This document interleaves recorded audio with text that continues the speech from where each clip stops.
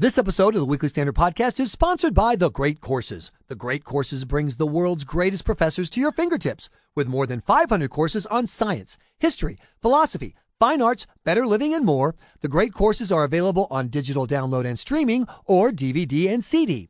Best of all, you can listen to or watch The Great Courses at your own pace without the pressure of homework or exams. And now, for a limited time only, The Great Courses is giving our listeners an offer of up to 80% off the original price of selected courses, including the decisive battles of world history.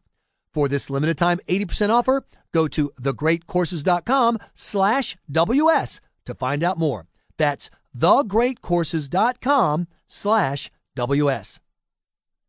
Welcome to the Weekly Standard Podcast. I'm your host, Michael Graham. With us from the Weekly Standard is John McCormack, who's been keeping an eye on the Religious Freedom Restoration Act action across the country all day today. And so if I understand what happened correctly, John, the Republican leaders of Indiana boldly and bravely stood up and apologized profusely for the horrible offense they'd committed and promised never to do it again. So religious affirmation has been restored.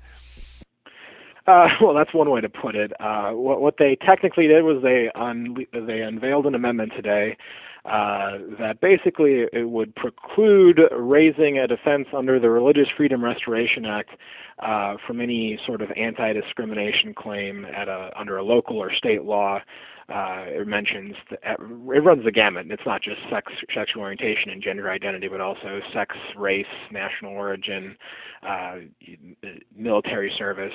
So it is a change. I mean, the whole hypothetical question. I mean, Religious Freedom Restoration Act cases rarely involve gay rights, but and no one thought that this law would be a simple license to discriminate or a general exemption from any sort of anti-discrimination law.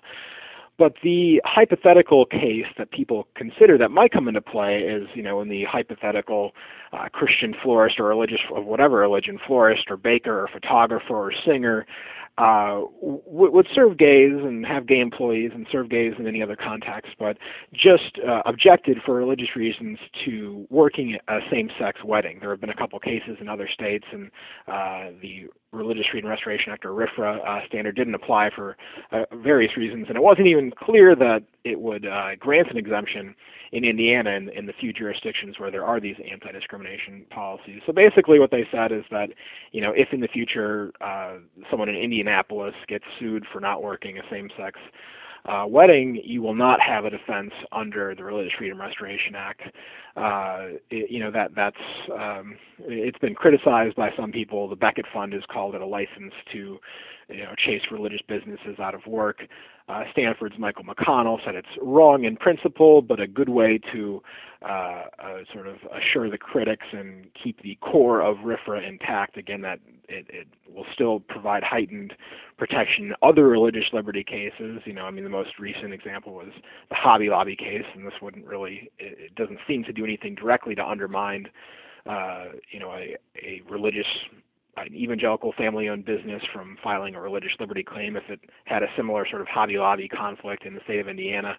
But it's definitely backing down in substance. It's somewhat bad, but it's more, I would say, the symbolic defeat this week that is really bad. I mean, it's just sort of the cut and run Republicans with their tails between their legs. Has been what's really been demoralizing for a lot of anyone who's concerned with religious liberty, whether or not you're a social conservative. But there was specifically an apology. One of the Republican legislators or the leaders came out and explicitly said, we regret the pain that we caused, and essentially affirming the notion that they did something wrong. So the storyline, John, please correct me, it started off with there are people who want to practice their faith and don't want to be forced to participate in a religious ceremony that violates their faith, and that's a reasonable standard for Americans to hold, and it turns out that a poll out today says the majority of Americans hold it. And now the end of the narrative is, what a horrible idea we had. It was obviously about hate, and we apologize for the pain that we caused. That's more than just a misstep. That is picking up the shovel and hitting yourself in the head until you pass out. Yeah, I think the Indiana Republicans did more harm than good. I think that they I think there's a lot of blame to go around. I think they decided on Friday. Well, that's actually what the House Speaker Brian Bosma told me on Friday, was that he had already pledged to pass some sort of language that would make it clear that you couldn't, quote unquote, discriminate against anyone under this law. And that was before Mike Pence went on the show on Sunday on this week, and he was flummoxed by does this grant the Christian florist an exemption? I mean, he couldn't answer that question because technically the law doesn't say. It just simply mounts a defense. But he could have done a lot better job by simply saying, listen, George, this law is not a license to discriminate. No one believes this is a general exemption from an anti-discrimination law. Now, the question you ask about, this person will be able to raise a defense at least, because I'm not sure who's really being discriminated in that case. Is it the Christian florist grandmother who has served gay customers all her life and has gay employees? Is she the one discriminated against the customer who she can't work their gay wedding, or is she being discriminated against for being sued and chased out of business and having her home taken away? I mean, that's the kind of forceful defense where, you look at the polls, and there have been a lot of polls that show that that's actually the popular position. Dave Weigel at Bloomberg pointed out that when you phrase it as, do you think government should penalize or fine someone for declining to work a same-sex wedding, 65% say no, they shouldn't. 31% say they should. Some questions have been more a little closer, but Mike Warren pointed out to another post where it was 57-39 on whether or not you should have the quote-unquote right to refuse to work at a same-sex wedding for religious reasons if you're a religious business. So that's where things stand right now. And that is the part that is so frustrating for some of us, John, is even when you're playing on your end of the field with the wind to your back, Republicans find a way to screw it up. And that's why I am a Casey Stengel Republican. I'm not a Ronald Reagan Republican. I'm a Casey Stengel. Does anyone here know how to play this game? Doesn't this show that the Republican the national figures of the Republican Party continue a tradition that's been going on now for a decade of just being really, really lousy at obvious political fights that they should be able to see coming from a mile away and should be able to not just handle but should win. And instead we're going to shut down the government in an unwinnable fight that we never should have picked to begin with. We're going to call Barack Obama question his patriotism in a way that just makes us look ugly. And then the right rallies around these stupid ideas and insists that they're brilliant until finally everyone walks away, as you pointed out, with their tail between their legs, just to do it again in another couple of weeks. Yeah, I mean, they were very unprepared. I would say Mike Pence's big failure here was it sort of seems like he thought if he was just quiet about this, it would kind of go away. Not to reveal sources or anything, but I have had zero contact with anyone in Mike Pence's office before or after this bill has been passed. I've emailed them a few times. They haven't responded. I'm one of the few people in Washington on the right side of the aisle at a right-leaning publication who writes about religious liberty cases. I didn't even hear about this really until after it had passed and sort of blown up, and contacted scholars I've spoken to before, Stanford's Michael McConnell, the University of Virginia's Douglas Laycock, and these guys are brilliant there, and they will point out exactly how every criticism lobbed at this bill is wrong and incorrect. And you would think if they had any sort of public relations strategy, they would have had Stanford's Michael McConnell and the University of Virginia's Douglas Laycock, on line one. They would have been rolling this out. They would have had them sit down with reporters from the Washington Post and the New York Times for an hour. They would, Mike Pence would have said, listen, I'm bringing you Tim Cook to Indianapolis, and I'm bringing these scholars, and they're going to inform you that this bill does not do what you say it does. I think that there was a way to fight it, but, the real difference here in this fight and some other ones is, I would say, big business. If you go back and look at 2011 and the Wisconsin, union fight, the hysteria was maybe not quite this bad, but it was pretty close. There were hysterical accusations that Scott Walker was going to war and he was going to destroy public education. He hated school children and teachers. He was mean. Collective bargaining is a sacred right, and obviously most reporters don't even know what collective bargaining really means when you get down to it. It doesn't mean simply negotiating as a group. It means that the union can veto any changes when there's a budget crunch, which means a lot of people get fired, and that's just policies that journalists know. And the same thing happened here, where a balancing test. What does this mean? It could be a slippery slope to all sorts of things. If you look at the press coverage, in the last couple of days, even Vox.com, the liberal, website that's run by Ezra Klein and Matt Iglesias. They're even reporting, the analysis from Douglas Laycock of the University of Virginia that, this bill really doesn't do what the critics say it is. No, it's not a license to discriminate.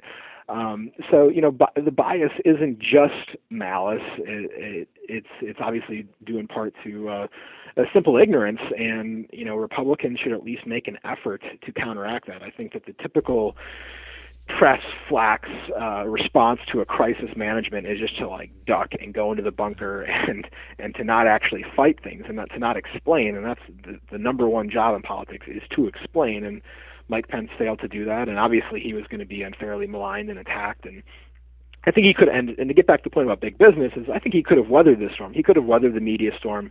He could have weathered the stupid rallies this weekend at the Final Four. But I think what ultimately he buckled for was the Apple and Walmart and Angie's List and people taking jobs out of the state. I mean, if he were made of stronger stuff and he thought it was worth the fight, maybe he would have stood up to these people. But ultimately, I think he thought it was just a price too much to pay. And again, we don't even know if any of these baker or florist or hypothetical situations, would have succeeded under this law. And again, this law was the most recent case had nothing to do with gay rights. It was about the Hobby Lobby decision. So that was what Penn said all along was the reason why this law came through the Indiana legislature. But that got lost in all the coverage this week. So what is the takeaway, in your opinion, for Republicans as a whole going forward? My takeaway is that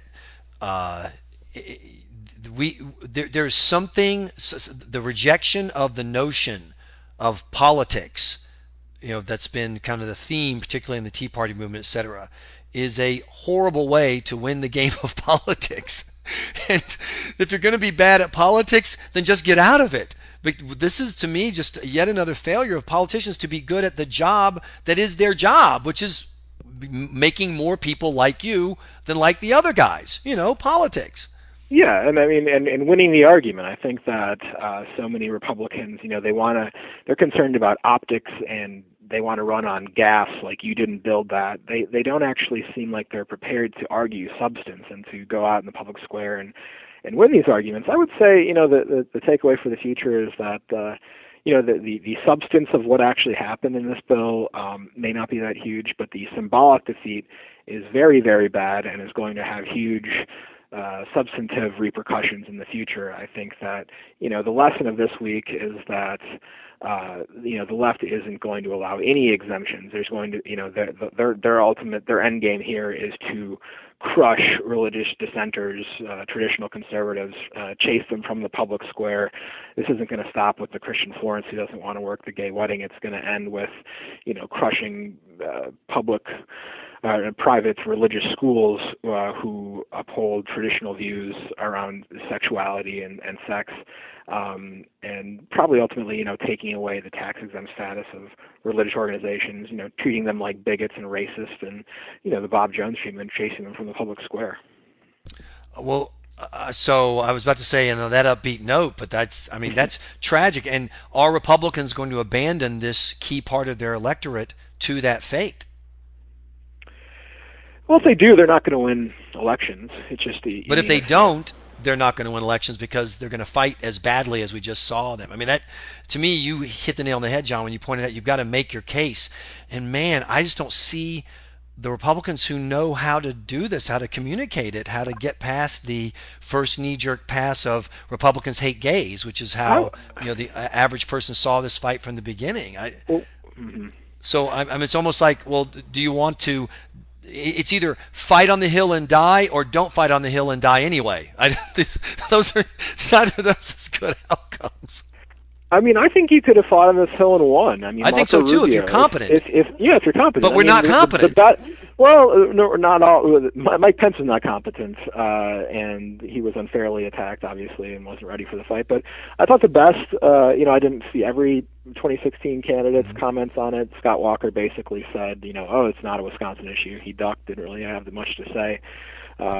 Jeb Bush originally was very good on it before he would seem to sort of back away, and not necessarily entirely in some private meeting yesterday, according to the New York Times. Marco Rubio was on Fox News on The Five, and he gave a very good response. He was ready for every single question. Well, how is this any different than discriminating against racial minorities? And he was ready for that, and he gave the response and seemed thoughtful and compassionate and without any sort of malice towards any minority, whether it's gay people or anyone else, and just made the case that people shouldn't be compelled to work in same-sex weddings. And despite the online media mobs, you'd get the impression that this is an 80-20 issue against you. You look at the polls and it's not. And I think you can make that argument in a way that is winning. The problem with this law is that because it's not specific, because it is a previously uncontroversial judicial standard that Democrats unanimously voted for, back in the 90s and passed in 20 states, and Barack Obama, was that because it's not specific, it doesn't say,